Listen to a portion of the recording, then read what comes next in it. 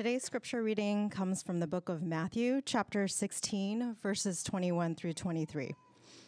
From then on, Jesus began to point out to his disciples that it was necessary for him to go to Jerusalem and suffer many things from the elders, chief priests, and scribes, and be killed, and be raised the third day. Peter took him aside and began to rebuke him. "Oh no, Lord, this will never happen to you." Jesus turned and told Peter, "Get behind me, Satan. You are a hindrance to me because you are not thinking about God's concerns, but human concerns." The word of the Lord. Thank you, Aaron. At this time, we're going to dismiss our kids. Today is the day on our calendar where our kids are being promoted to the next grade level. So some of our kids have graduated out into sixth grade and will be staying here. All other kids can meet our kids director, Miss Stephanie, over there. And as you walk them over, kids, you can walk your kids over to their classes right now. We're going to do something a little bit somewhat out of order. Before I begin the message, we're going to give you a chance to take your kids over there, and I'm going to ask everybody who's still with us and who's not signing their kids into their classes just to turn to page 11 in the bulletin. And we'll spend some time now talking about things happening, things upcoming in the life of our church as our kids get all settled into their classes. And one note on that, our kids will be in their classes for the sermon and for the message, and they'll be brought back to you for the celebration of communion after the message. So, some things going on. We're spending a lot of time this summer focused on eating together, spending time in each other's presence and sharing food and meals with one another. One way we're doing that is on Sundays, once a month throughout the summer. We are just eating together after the service. And so we're making it really easy. You don't have to bring anything. All you have to do is order your food.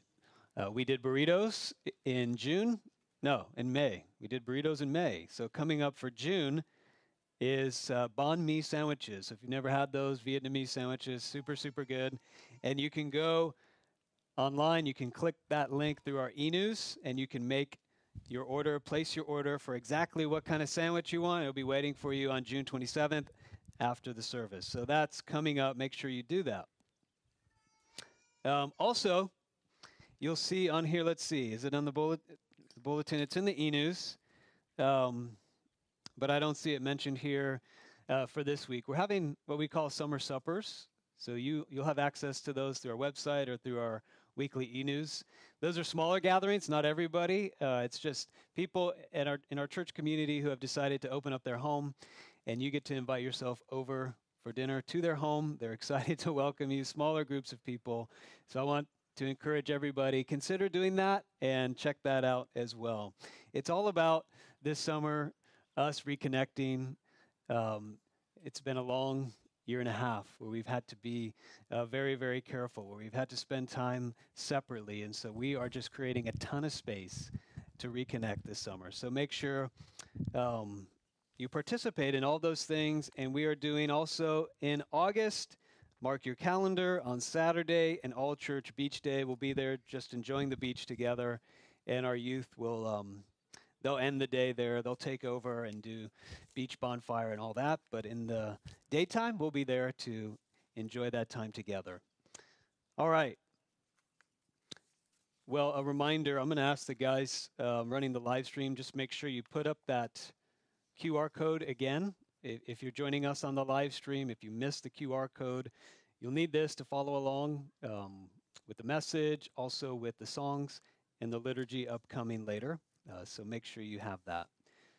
This morning, we are continuing on in our series. We're in a series in the Gospel of Matthew. We're calling it Jesus Unfiltered. A filter is something, right, that lets what you want through and keeps out what you don't want. So it keeps what you don't want from getting in. That's what a filter does. As we're studying the Gospel of Matthew, we are asking, how do I do this with Jesus? How do I let some things through, the parts that I like and want to get through? And how might I be putting up a filter that keeps some things out that I don't want to get through? Matthew 16, that's where we are right now. That's central to the entire Gospel of Matthew. It's really the turning point in the entire story of Jesus. Last week, we saw how Jesus took his disciples far, far away from all the distractions and the controversies, and said, I have the most important question for you. Who do you say that I am? Peter answers it correctly. And then, for the first time, what we just read here, Jesus comes right out and he says to his closest friends, his disciples, since you are beginning to understand who I am, you have the correct answer. Now it's time to tell you all straight up. This is what it is necessary for me to do, to suffer and to die and then be raised. All right, then what happens? Peter, who is the spokesperson, who's the leader of the disciples, he says, oh, no, this isn't right. He finds Jesus. He takes him aside, it says, and says, no way. Never will this be. This is not necessary. This will never happen to you. And Jesus says to Peter, get behind me, Satan. And we say, whoa.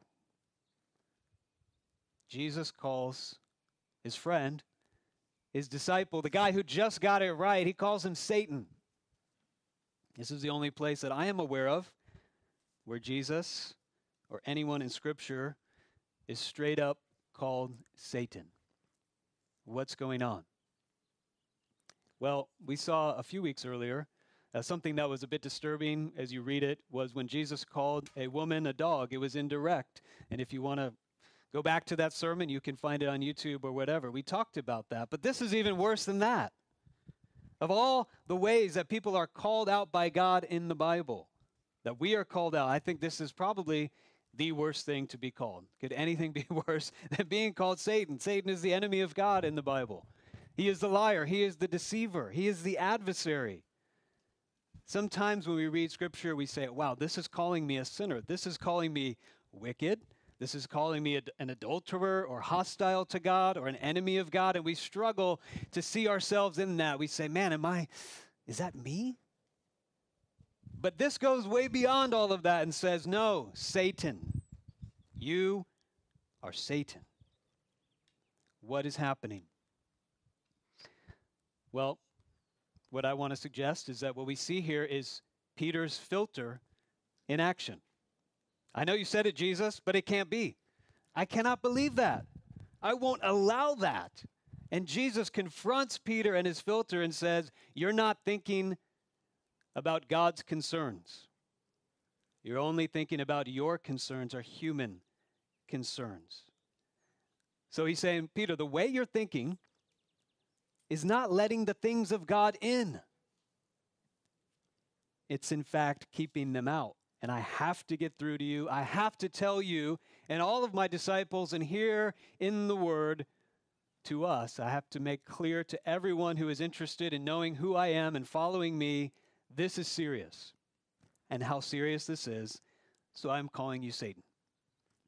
So that the picture here that comes to mind for me, I'm thinking about this all week, this is a collision course.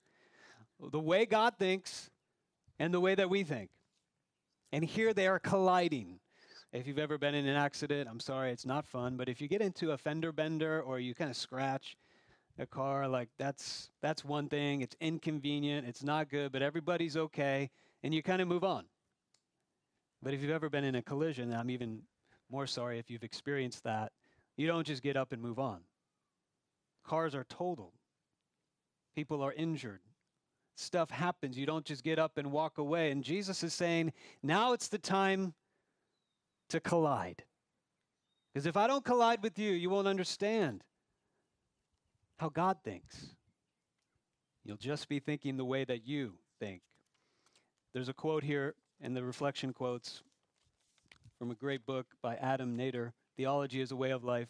He says, anyone who reads the New Testament who attempts to follow Jesus according to the patterns of life described there. Oh, wait, no, that's not the one. It's the one, Adam McHugh. That's the one I wanted to read. That's good. We'll get back to that one later. Second quote. We must put away our convenient notions of God, right? How we think. The one who always agrees with us. The God who always favors our nation, our political agenda. The one who feeds us candy and never vegetables. So I'm reading that to say this is a vegetable sermon. This is not a candy sermon. Jesus wants to collide with us, and he wants us to ask this question. How can what was true of Peter, how might that be true of me? Are there ways that I am thinking that is not letting God in? Are there ways that I am thinking that are keeping God out of the way that I think? Where does Jesus need to collide with me this morning? I don't have my points printed. I have three points. I think there are three main collisions here in this text. And the first is what we think is necessary. If you want to write that down, you can in the outline. What we think is necessary. This is the first collision. In verse 21, it starts by saying, from then on. This tells us this is a turning point. Prior to this, Jesus had only alluded subtly to the fact that he was going to suffer and die a few times. But here, for the first time, he comes right out and says it directly, that he is on an intentional path to death. He will be rejected by all the religious leaders and authorities. He will suffer, and he will be killed and then raised on the third day. Jesus made this turning point at this time, chose to become this direct with his disciples because they had the right answer about who he was. They had the right answer, but they still had a major filter in place. This is why he said to them in verse 20, you got the right answer, but don't tell anyone. You see, that's not printed here, but it's right before. Don't tell anybody who I am.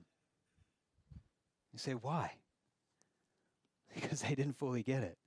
At this time, faithful Jewish people were expecting, and they deeply wanted a Messiah who would come to conquer, a Messiah who would come in power and glory and strength, a Messiah who would come and take victory over the political and religious leadership of the time and step in by force and conquer. And they said, that is what we need. And here Jesus is saying, I am the Messiah, but I'm not the one you think you need. Instead, I will suffer many things. I will come in weakness and humility. The political and religious leaders, the Romans and the Jewish leaders, they will kill me. And Peter said, well, no, that is not what we need. What are you talking about? And Jesus is saying, so much of what we think is necessary, he will not do. What we think is necessary for Jesus to do. And Jesus says, what is necessary from God for me to do? These things are worlds apart, Peter, and it's time for these things to collide. In verse 21, it says, from then on, Jesus began to point out to his disciples what? That it was necessary. And this is the key word in this passage and what Jesus is saying. It's a very little tiny word, the Greek word day. It's translated, it was necessary. It's a very important word. As we look at that word and we go, necessary for who? Who says it's necessary that Jesus die and suffer? And the answer is, the scholars call this the divine necessity. It is necessary to God, to his will, to his purpose and his plan, in order to reconcile the world to himself, in order to restore and redeem. This is what is necessary, that Jesus suffer and die. I want to talk about why it's necessary in my next point, but here I just want to pause right here and reflect a little bit. It is possible for us to say the right things about Jesus, like Peter did, to have the right answers about Jesus, like Peter did, but still think of him mainly as we want him to be, not as he is, and not as we need him to be. And this can be very deep-seated and hidden until we collide with Jesus in this way, until he collides with us. In verse 22, look at how deep-seated it is. Peter says, oh no, far be it from you. Some of the translations say something like, oh, God have mercy. And what's going on here is probably a transliteration from Greek or a translation from Hebrew into Greek. A phrase that was like, Lord, have mercy, or something like that, which meant, God forbid it. Never. And he says, then he goes on, this will never happen. Far be it from you, never, never, never. Do you see how Peter was very sure? Peter was very confident. In fact, Peter was very demanding of Jesus and saying, that is not what we need. And I know. And Jesus says he's very wrong and very dangerous. He's representing the viewpoint of Satan. Now, you might ask this question, maybe this was out of good intentions. Peter is saying, no, Jesus, I love you. I want to be with you. You need to stay with us. So I don't want anything bad to happen to you. So maybe he's just trying to keep Jesus from harm and suffering. And possibly that is here. But on the other hand, is not this the height of arrogance and pride? Peter had just confessed, you are the Christ, the King. You are the Son of the living God. And then, right after that, Peter says, and Jesus, I know better than you. I know what's best for you. I know what's best for me. I know what's best for the world. What you're talking about, we don't need that. And he rebuked Jesus. To rebuke a rabbi at this time, and we know this from the writings of the Jewish rabbis of the day, to rebuke your rabbi meant you were worthy of the judgment of God, death. Rabbis would say, you rebuke me, may God strike you down. So Peter is busting past all of that and saying, I know, I don't need this, we don't need this, the world doesn't need this. In just a few moments, in just a few verses, Peter goes from Jesus saying, you're the rock, I'm going to build my church on you. And then Jesus says, now, Peter, you're a stumbling block. You're a stumbling stone, a hindrance. In just a few moments.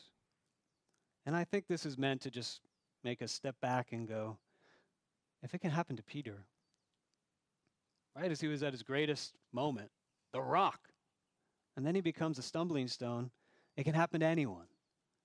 At any time. We can confess the right theology, have the right answers, but we can slip into thinking that I know what I need better than God does. And that's the first thought of application here for us to consider.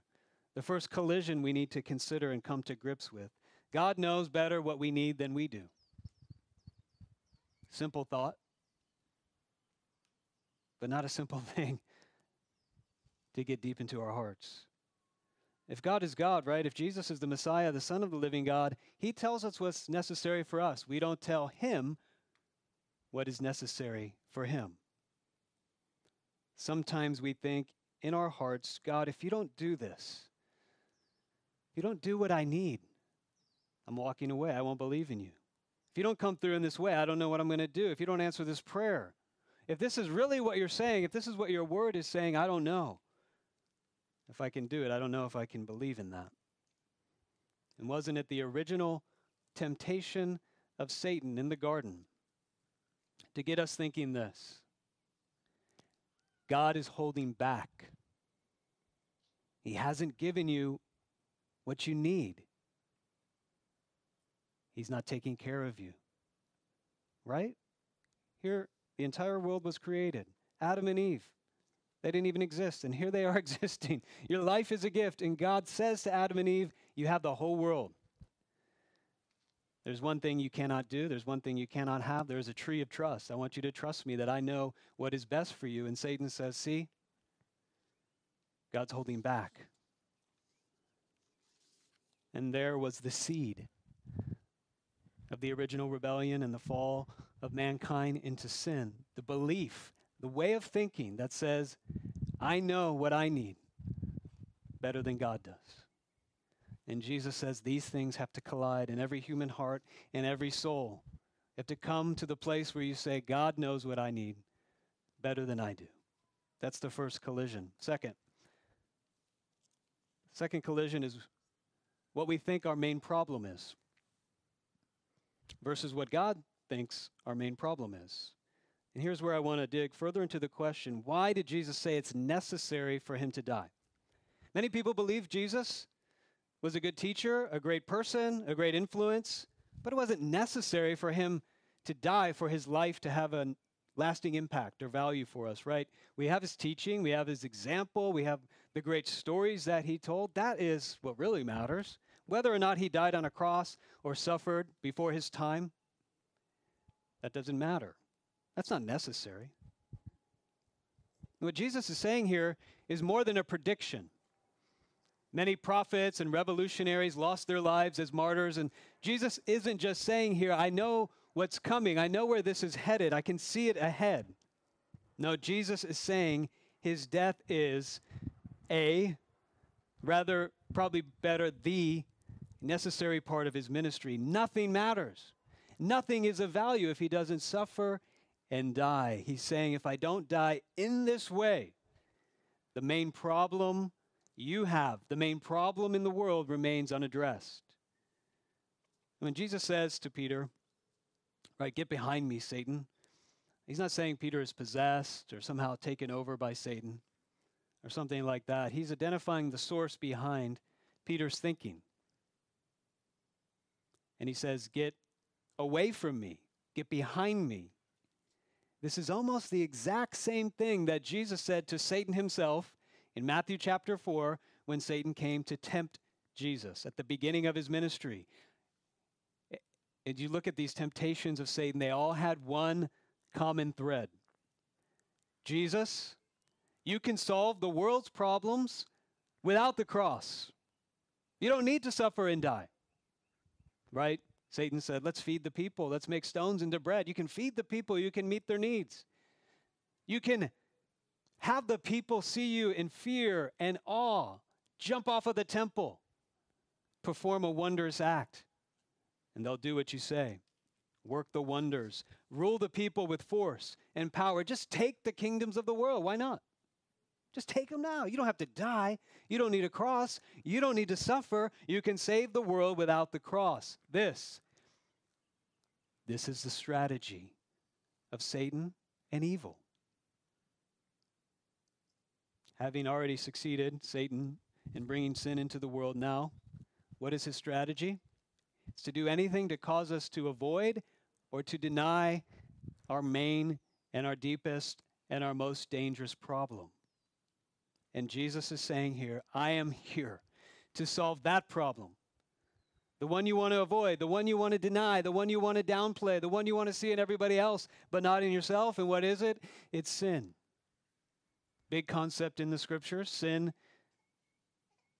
is our state of disconnection between God and ourselves. It's our act of rebellion. It's wandering away from God. It's living independently of God. It's that condition and the disease of our soul that keeps us from loving Him and loving our neighbors, that distorts life as it is meant to be. Sin is that hole in our soul that nothing can fill. Do you remember what the first results of sin were? Going again back to Genesis in the garden, when Satan tempted Adam and Eve to sin, what happened right after that? Two things. They hid, it says. They tried to cover it up themselves. They hid, and then the next thing they did, when God showed up, they blamed. God said, what happened? He said, it's Satan. Eve said, Satan made me do it. Adam said, Eve made me do it. And then the blame game was all over the place. So they hid in shame, trying to cover their main problem, and they blamed everything else out there. They did everything to avoid the main problem, that they had sinned, that they had disobeyed, wandered away, rejected, and left behind the God who had made them. Here's what Peter was saying. He didn't say it like this, but he was basically saying this right here. Jesus, I don't need you to die for me. How is that going to solve my problems? The main problem is out there. The main problem is the stuff going on out there. The Romans, our religious leaders who are leading us astray. How is you dying for me going to solve that? Now, maybe you can imagine for me this just thought experiment for a moment. If Jesus said to you, okay, I will give you the solutions to all your problems. I don't know what problems you're dealing with right now in your life. Bring it up. Your main problem, your biggest problem. Jesus says, I will solve that problem. Blank check. Tell me the solution you want. I will do it on one condition. I won't do anything about sin. I'm not going to address sin. As you think about that, just play that out in your mind. How might that look? A solution that doesn't get to all the damage and the disconnection that is a result of sin. We often think what we need is more education, right? More knowledge, better government, better technology, better science, more money, more equity. Haven't we all seen that although these are great things and much good has come from these things, there's something else that no matter how much we have of those other things, it doesn't fix our problems. Selfishness, our tendency to turn on each other, hurt others, hurt ourselves. It doesn't fill the void in our souls that nothing else can fill. What Jesus says here, he doesn't make it all clear how it's all going to play out at this point. But this much is clear. Jesus says he's going to die. But he says, I'm going to die. It's not for my own guilt. It's not for my own sin. It's not for anything that he did. He will be innocent, yet he must die. And he will be able to stop his death, but he will choose not to. And Peter can't see why in the world he would do this. Here is the collision. Jesus is saying to Peter, if not me, Peter, then it will be you. You will be left in your sin. You will be left in the choice of your sin to walk away from God, away from life into death. Either I walk into that death for you, or you walk into that death yourself.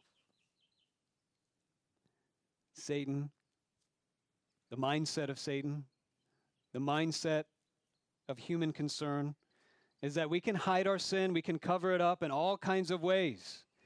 We can hide it and cover it up in our impressive resumes, in our success, in our achievements, in our moral goodness. Or we can blame others and say, the problem is always out there. This is the collision. Jesus says, I have to die. I have to die. Because our main problem is beyond any human solution. Nothing is more humbling to how we think. That nothing we can do can cover it. No matter what we point to, we still have to look at ourselves. Jesus says, I have to die. There's no other way. This is the great humbling of the Christian faith. But Jesus also says this in the same word, the same sentence. Jesus had to die because he loves us. Jesus had to die because he will do whatever it's necessary to have us, to save us. Nothing's more humbling than to be told, there's nothing you can do. You cannot solve your problems. But nothing is more uplifting and empowering than the God of the universe saying, I will do whatever it takes to save you from that. So we don't live to get acceptance and approval and love. We live from acceptance and approval and love. And that is the greatest difference between Jesus and everything else. A moment of application here. If our deepest problem is addressed by Jesus, then it changes how we think about all our other problems. This morning, as I asked you already to think about, what are your main problems that you have in your life right now? Jesus says, here's a new way to think about that. What if, while God is at work in these problems in his wise and loving will and plan, what if he is also mainly at work in you to set you free, to move you through your deepest problem, your own sin? What if The main problem and your main problem is your sin. And Jesus is saying, we need to collide there. We need to collide there regularly. Because often we think what is our main problem is not our main problem at all. Let me develop that in this third collision here. Last point. The storyline we think is best for us versus the storyline that God thinks is best for us. We all want a story of victory without suffering. But the gospel is a story of victory through suffering. I borrowed this language in part from Tim Keller in his book on hope. He said, we want the storyline of our lives to go from strength to strength, from success to success, and end happily ever after. But throughout the Bible, we see something completely different, a persistent narrative of life through death, or of triumph through weakness that reveals how God works in history and in our lives. And when Peter said to Jesus, God forbid, may it never be, this will never happen to you. I don't think we're mainly meant to see that as Jesus's way of, or Peter's way of protecting Jesus. I think what's going on more is this is Peter's way of protecting himself. He wasn't just thinking about Jesus, he was thinking about himself. I am following you. I've given up everything to follow you. You say you're going to suffer and die. And Peter is saying, God forbid this ever happen to me. If I follow and give my life to a Messiah who suffers and dies, if that is how the story will play out for him, what does that mean about me and my story? I thought the storyline would be follow Jesus, the Messiah. He heals, he teaches, he shows us the truth. He marches into Jerusalem. He is crowned king and victor, and I'm right there by his side in the victory, and we are like, yes, we did it. And Jesus is saying, it's time to collide. That is not the script. But the script that I am living and the script that you will live in me is far better than the one you think you want. We have a story script that we live out in our culture, most of us here, and it starts when we're little. Be a good kid. That's good. Be a good student. Work hard. Treat people right. Go to college. Work hard. Treat people right. Find out your dream. Pursue your dream. Find the right person to get married. Have a family. Keep working hard and doing what's right. Strength to strength. Success to success. A story of victory without suffering. So when suffering and loss come into our story, into our script, we go, that's not on the script. That's not how this story is supposed to go. God forbid, may it never be. When things don't work out how we want, in the way that we think, we say, God, you failed me. God, this isn't how it's supposed to go. And we become disillusioned and discouraged, and many times filled with deep doubt. If God was good and loving, he wouldn't let me be defeated like this. The Apostle Paul, we read this week in Philippians 3. He wrote the letter of Philippians from jail. He had undergone great suffering. And he wrote this letter and he said, I found joy.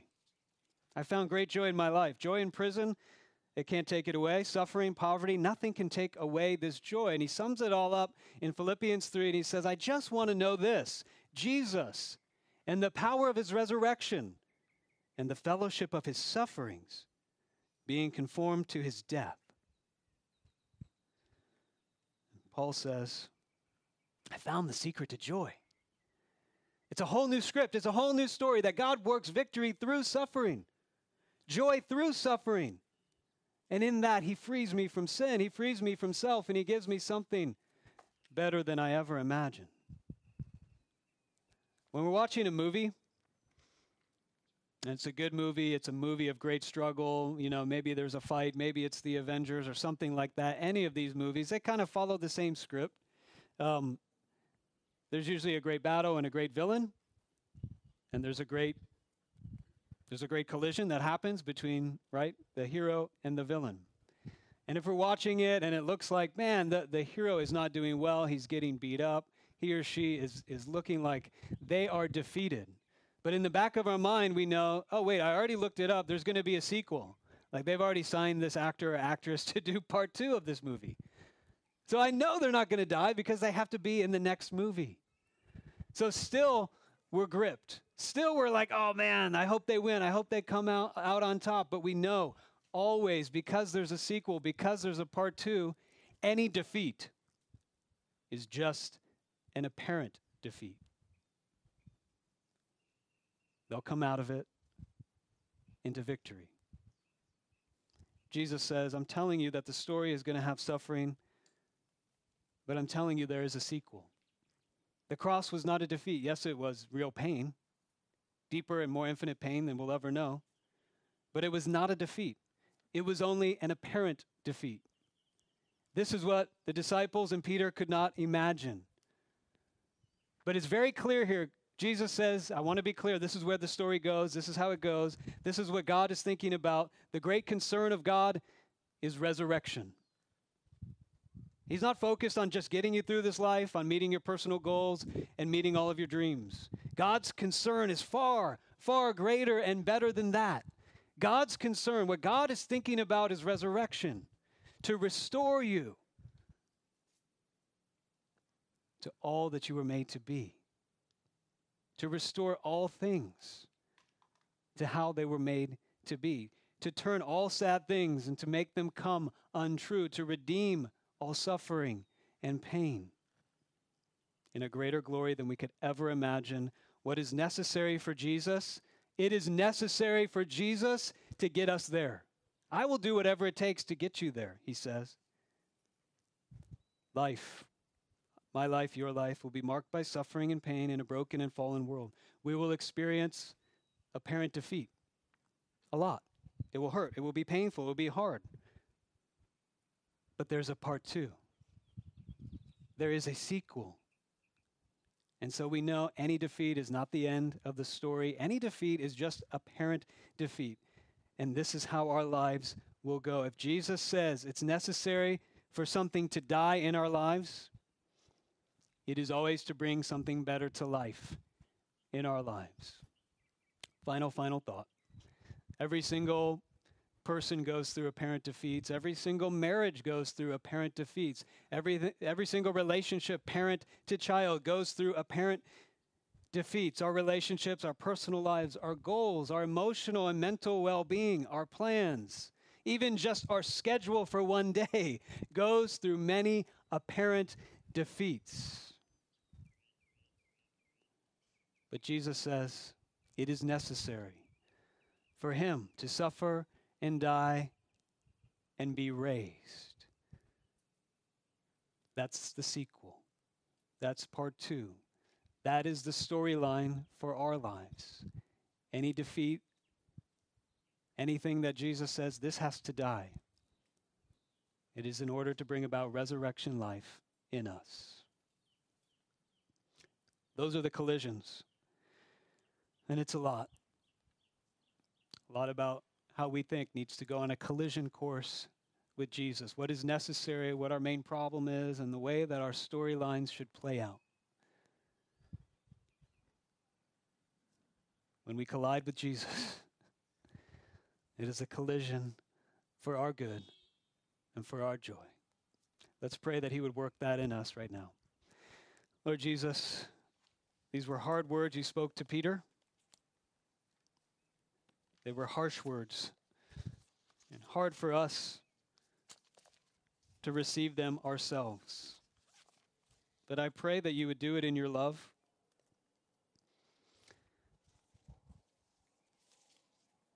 That you would destroy everything in us that keeps what you want. That you would destroy and work through and break through any barrier that we put up to your love, to what is true about you and true about us. And we know that's hard. We know that often takes a collision.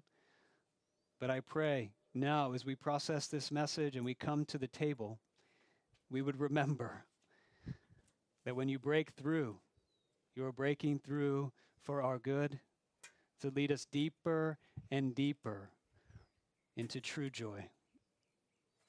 I ask that you would do it in every heart. We pray it in your name, Jesus. Amen.